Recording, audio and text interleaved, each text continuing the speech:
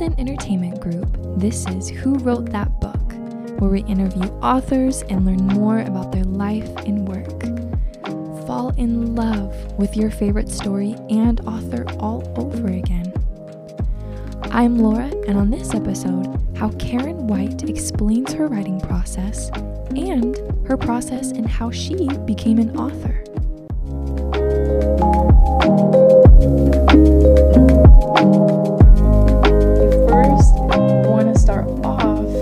With your life in London. That is so interesting.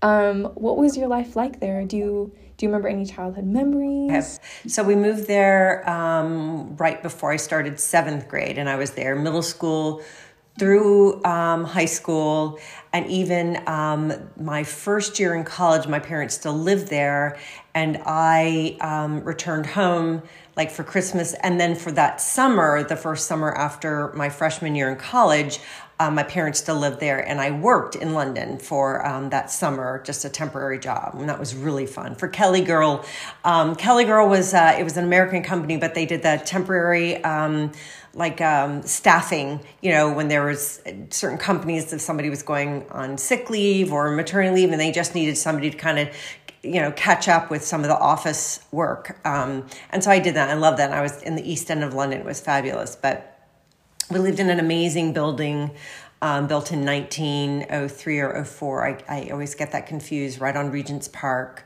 And that was actually the setting of my book, The Last Night in London, is that flat in Harley House. We had Joan Collins as our neighbor. She was Jackie Collins' sister and the star of Dynasty, which was really, really big in the 80s, which is when I lived there. And her daughter, Tara, and I would walk to school sometimes. But it was just extraordinary. I mean, it really opened my eyes to living history. Our building had been there during the Blitz in World War II. Plus, everything since 1903 it had been just a witness to history. And I love that. And I think that really nudged my appreciation for history and how, old buildings really are like time capsules. Were there other old buildings that really stood out to you that you used in books and things like that, your other books?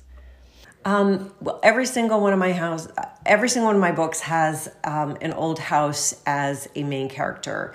The only exception is in my book, Pieces of the Heart, and then it's an historic movie theater.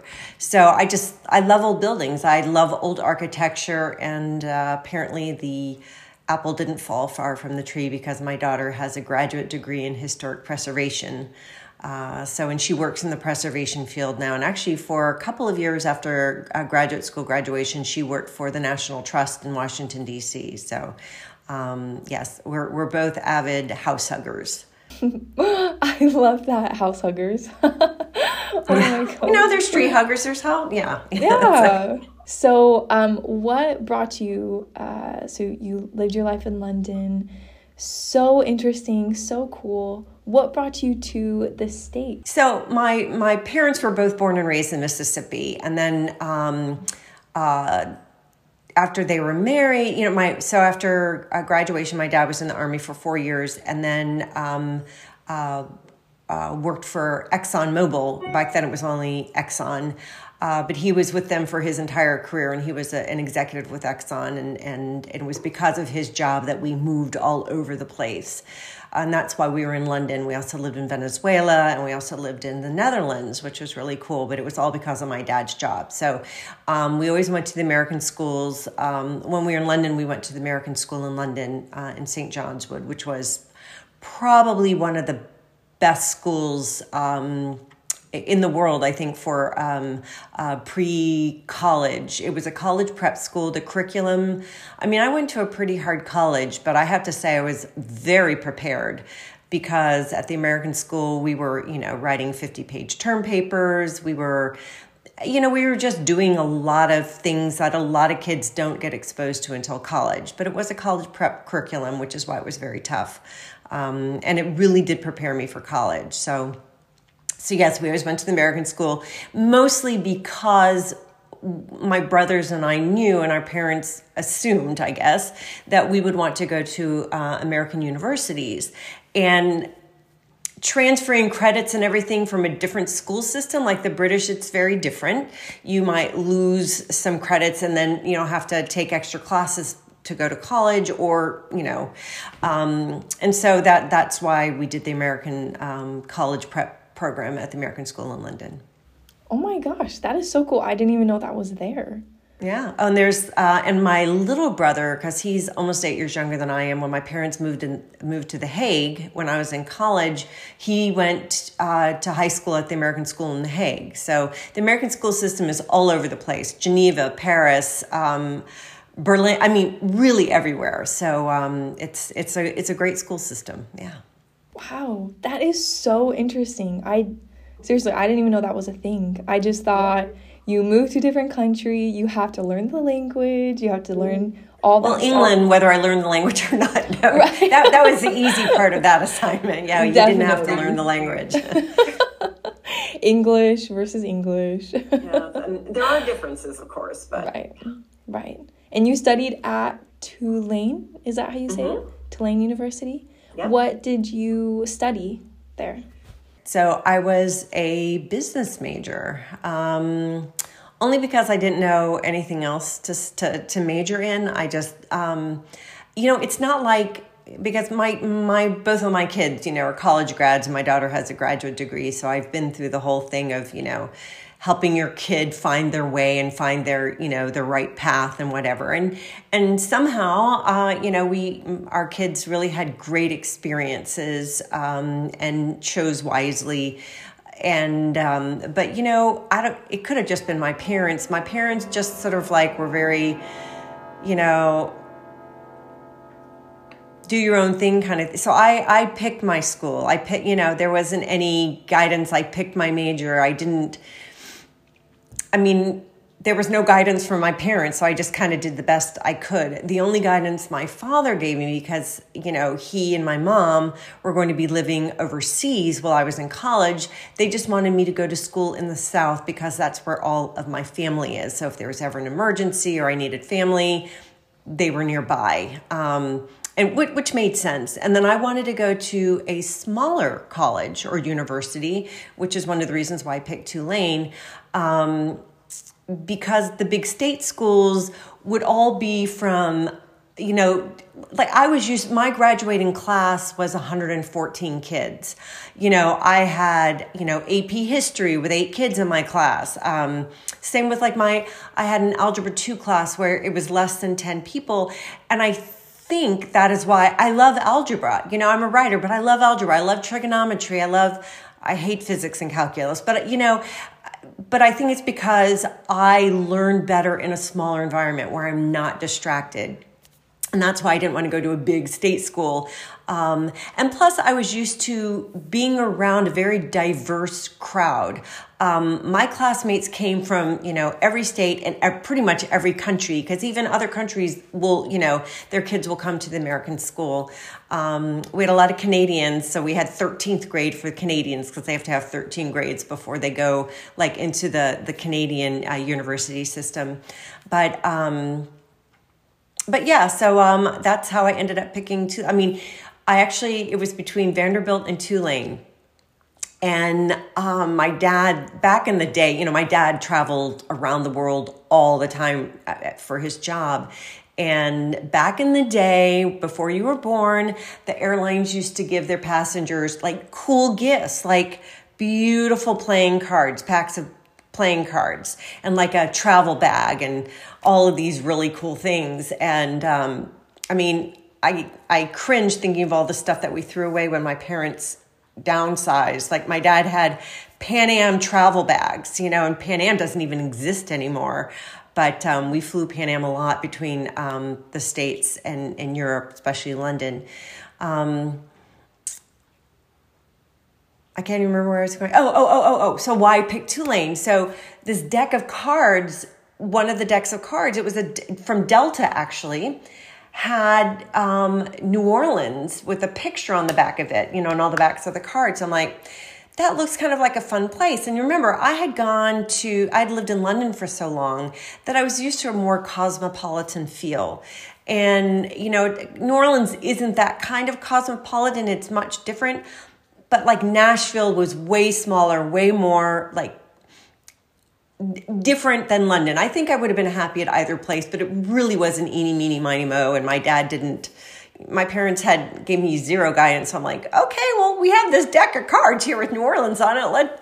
New Orleans it is. So and it was a good decision. I'm very glad because it exposed me to like a really awesome city. And now I've already written a book set there, and now my next series is set there. So it's sort of serendipitous, I guess. Oh my gosh, that is a cool story. Kind of like a fate in a little bit. Yeah, just like bumbling, I just bumble into a lot of things and it works out okay. It is what it is, I guess, because that's my motto. That'll go on my gravestone. It is what it is. I love that. You should write a book about that. It is what it is. How to be it is what it is. Have that mindset. I love it. During college, did you have any thoughts of being a writer while you were studying business? No? No, I've always loved books. I've always loved to read, but I have never liked to write. Once I'm in the middle of it, that's where I find, but like getting myself into the chair is, I will scrub 10 toilets just to, oh yeah, I will think of any excuse not to write. It just, I don't know, because it really, it sucks it out of you, as I'm learning now. But, and even now, it's like, and I can never remember which famous writer said this. It's somebody like Flannery O'Connor, somebody like that. Maybe Eudora Welty. I don't know, but the famous quote is, I hate writing. I love having written. And that's it. When I finish a writing, it could have been, wild horses dragging me into my chair, and then, the chains and the whips on my back, while I'm writing. But then when I'm done, it's like, that's pretty cool. That was got into the flow there, and that was great. But yes, I much prefer having written than writing. Totally. Oh my goodness. Honestly, the hard part is showing up. That's always the hard part. It is for anything, going to work every day, but at least, if I had an office job, I would have the transition of getting into my car and getting there. With me, it's like I work from home. So it's like, oh, I need to redo my bookshelves. My books aren't in the right order.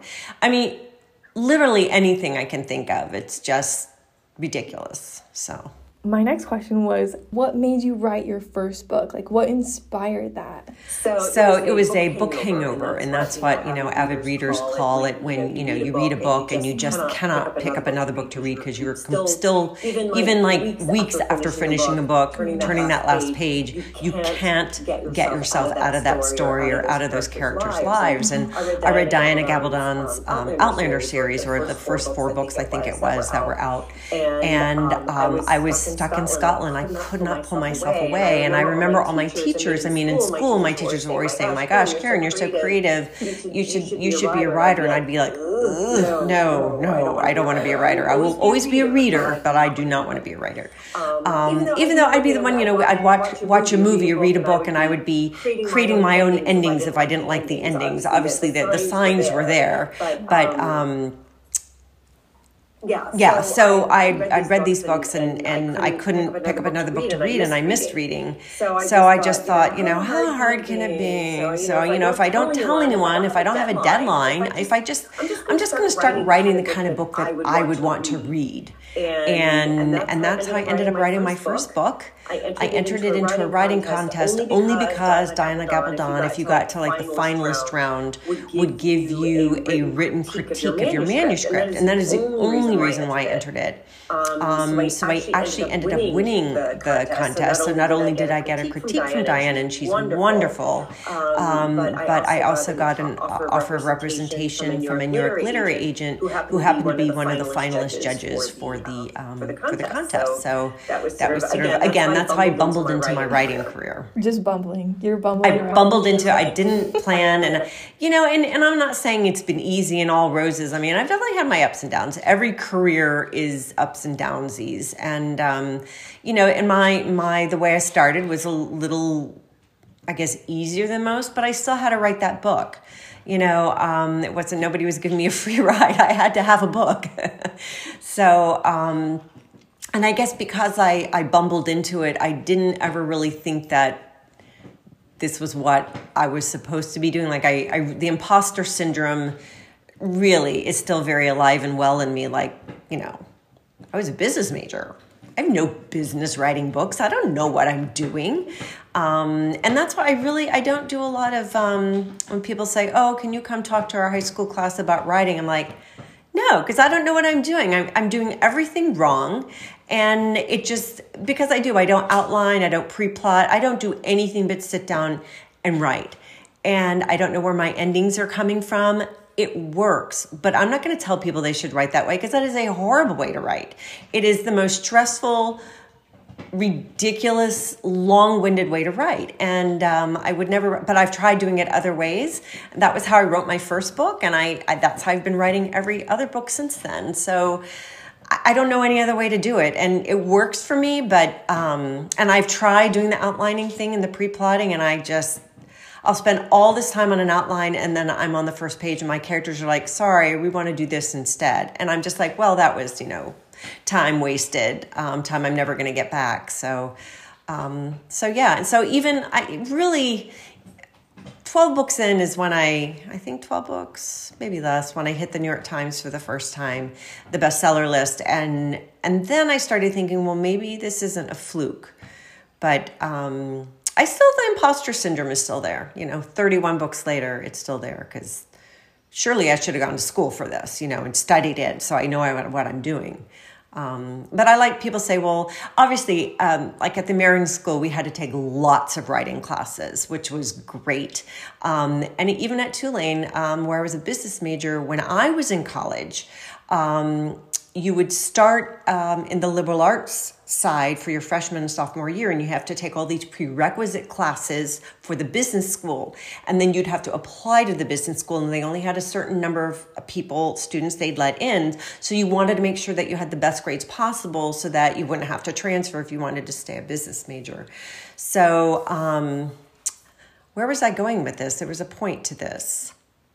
There was a point. See what happens? I go off on tangent because I'm looking at that gecko or whatever that is on my window behind you. I was going somewhere with this story, and I can't even. Writing. So I've always written. I've had to write essays. I've had to do sticking knitting needles in my eyes. I've had to do writing throughout my educational career, which I'm very grateful for. I had great creative writing teachers in high school and college because I had to take those liberal art classes even in college. I had to take I had to get my science and my math and all of that before I went to business school. So, I think I was well trained, but I think the best training I ever had was all the reading I've done since I was, a little girl and read my first Nancy Drew. There's only so much you can learn by being taught. To me, the best way to learn how to write is to read a good book, a book that pulls you in, and then you kind of read it again to see what it is about that book that pulls you in. And then you're like, oh, okay, this is cool. I get it now. I get it. So. Although you still have to reinvent the wheel with every book, but. Totally. Yeah. Speaking of your most recent book, The Shop on Royal Street, which congratulations, you just published that. That's awesome. Yes. Yeah. When did it come out? March 29th. Yeah. Yeah. I was going to say February, March, I remember reading. Really, really cool. I mean, that plot in itself, it's so creative. How did you even come up with that? Well, it's a spinoff of another series that has 7 books. So it was really, in 2008 when I wrote, when The House on Trad Street was published, the whole story idea, I have no idea where it came from. It popped into my head and I just started writing. And, it's about an OCD realtor who can talk to dead people, but doesn't want to. And so to block them out, she sings ABBA. I mean, I have no idea where that came from. I have, and it's set in Charleston. And I just, I try not to examine where my ideas come from. They just pop into my head and then they live there. So, so for 8 books, I wrote these sort of fun, I wouldn't call them paranormal. There's definitely the paranormal element in them, but we also have family dynamics, just like all of my books. Old houses, like all of my books. So there's a lot of similar elements to my Southern women's fiction as in the series books. And so after the 7th book, I figured it was time to let my characters sort of live their happily ever afters, because I'd been torturing for them for so long. So I thought I wasn't ready to say goodbye completely. So that's why The Shop on Royal Street is the first book in a brand new series. I took one of the secondary characters from that first series so that you don't have to have read that first series to know what's going on in this one. It's a completely new thing, and it's about 10 years after the last book in the Trad Street series. So we've moved on. People are older, people are wiser, and then the main character, then has had a very turbulent decade she's dealing with now as she starts her new life in New Orleans. So that, didn't give me the plot, but I kind of knew where I was starting from because I'd already had all that backstory to work from. Sure. Is it hard to write a series? Like, what is your writing process when you do? It's the same as I write, any other book. The good thing is, especially, with a series, you have certain givens. You know your main character, you know your setting, you know your secondary characters. You don't have to reinvent them you are not starting with a blank page every time you start a new book in the series, and I always like to leave the previous book on a hook so that not just, for my readers to be wanting to read more, but just to clue me in that, this would be a good place to start the next book with, carrying on with this plot and this big unanswered question that I end every book with. Totally. Okay, that makes sense. I always thought it was so hard to write a series. No, I mean, I will say that I have hired a millennial when she worked on Broadway, and so she was looking for work during COVID. And her mom is a good friend of mine, and she said, well, Haley would love to, if you have anything, you can throw her way, she's looking to earn money. I was like, oh, let's do a series Bible. So that's what she did. So every character, hair color, eye color, where they went to school, what car they drive, what size shoe they are, she read through the entire series, and then the first book in the Royal Street series, so that it's all in one place. And I know, so if I'm like, what kind of car did she drive in the first book? When you're on the 4th book, you can't remember everything. So the Bible is incredibly helpful. Otherwise there would be so many errors. And, I have so many smart readers. They would let me know immediately if I got something wrong. Oh my gosh. That is so cool. I love that. The series Bible. That is so cool. I don't know how anybody can write a series without one. Okay, I counted 34 books. Did you write 34 books or 31? It's 31. The reason why it gets confusing is because one was an anthology, so I don't count that. And then I had 2 books that came out a million years ago, and then once they were out of print, I sold them to my current publisher, Penguin Random House. And then they put them together in a double volume. So I don't count the individuals and then the double volume as separate books. I only count those 3 as 2. Oh my gosh. Okay, cool. I want to double check because I'm really bad at math. So I have to go and look on my website and count and then figure it out. No, you're totally good. I wanted to ask, you published 31 books. That is a lot. With your most recent book, The Shop on Royal Street, has there been any differences or changes in your publishing process, or things gotten easier, harder?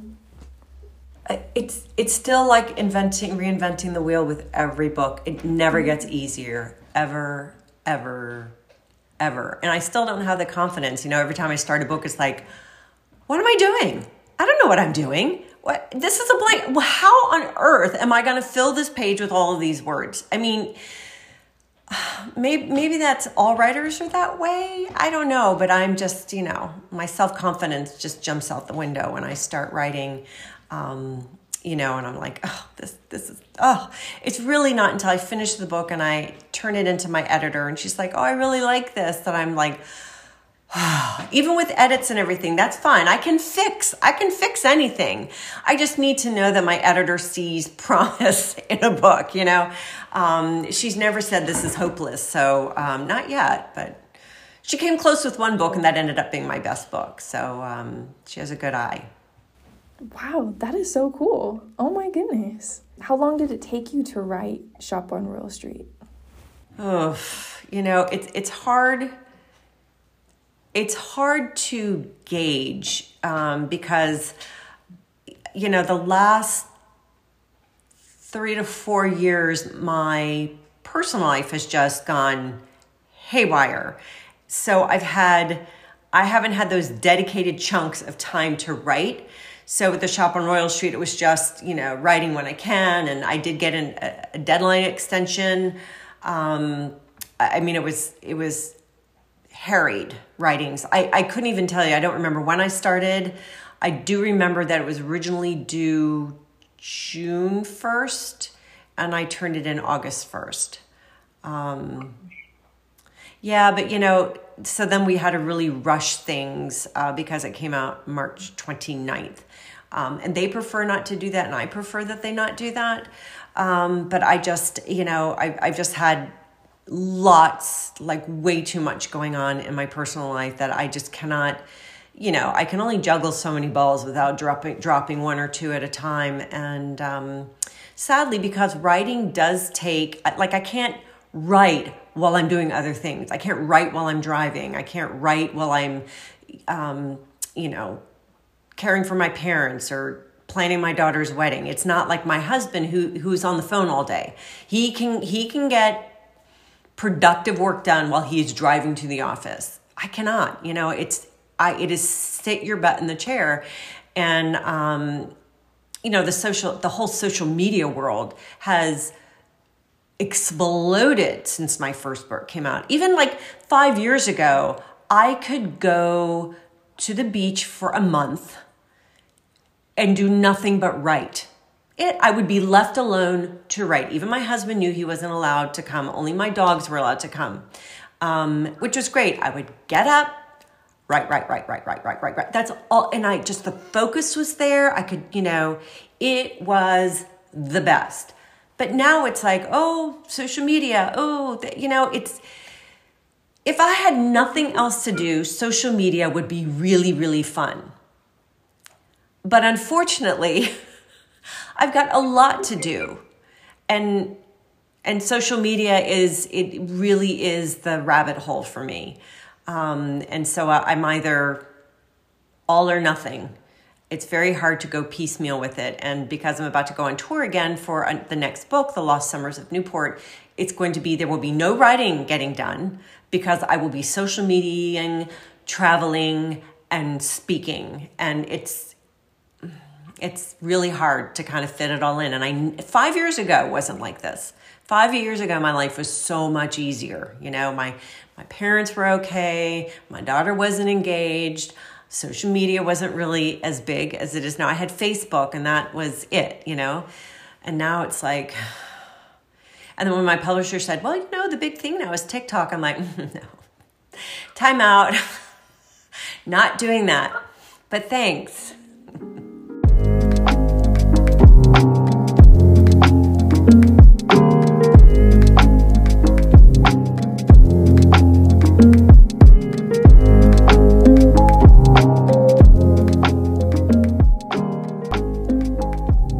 Thank you for listening to this episode of Who Wrote That Book, featuring Karen White. She was so delightful to get to know, and it was so fun listening to her story.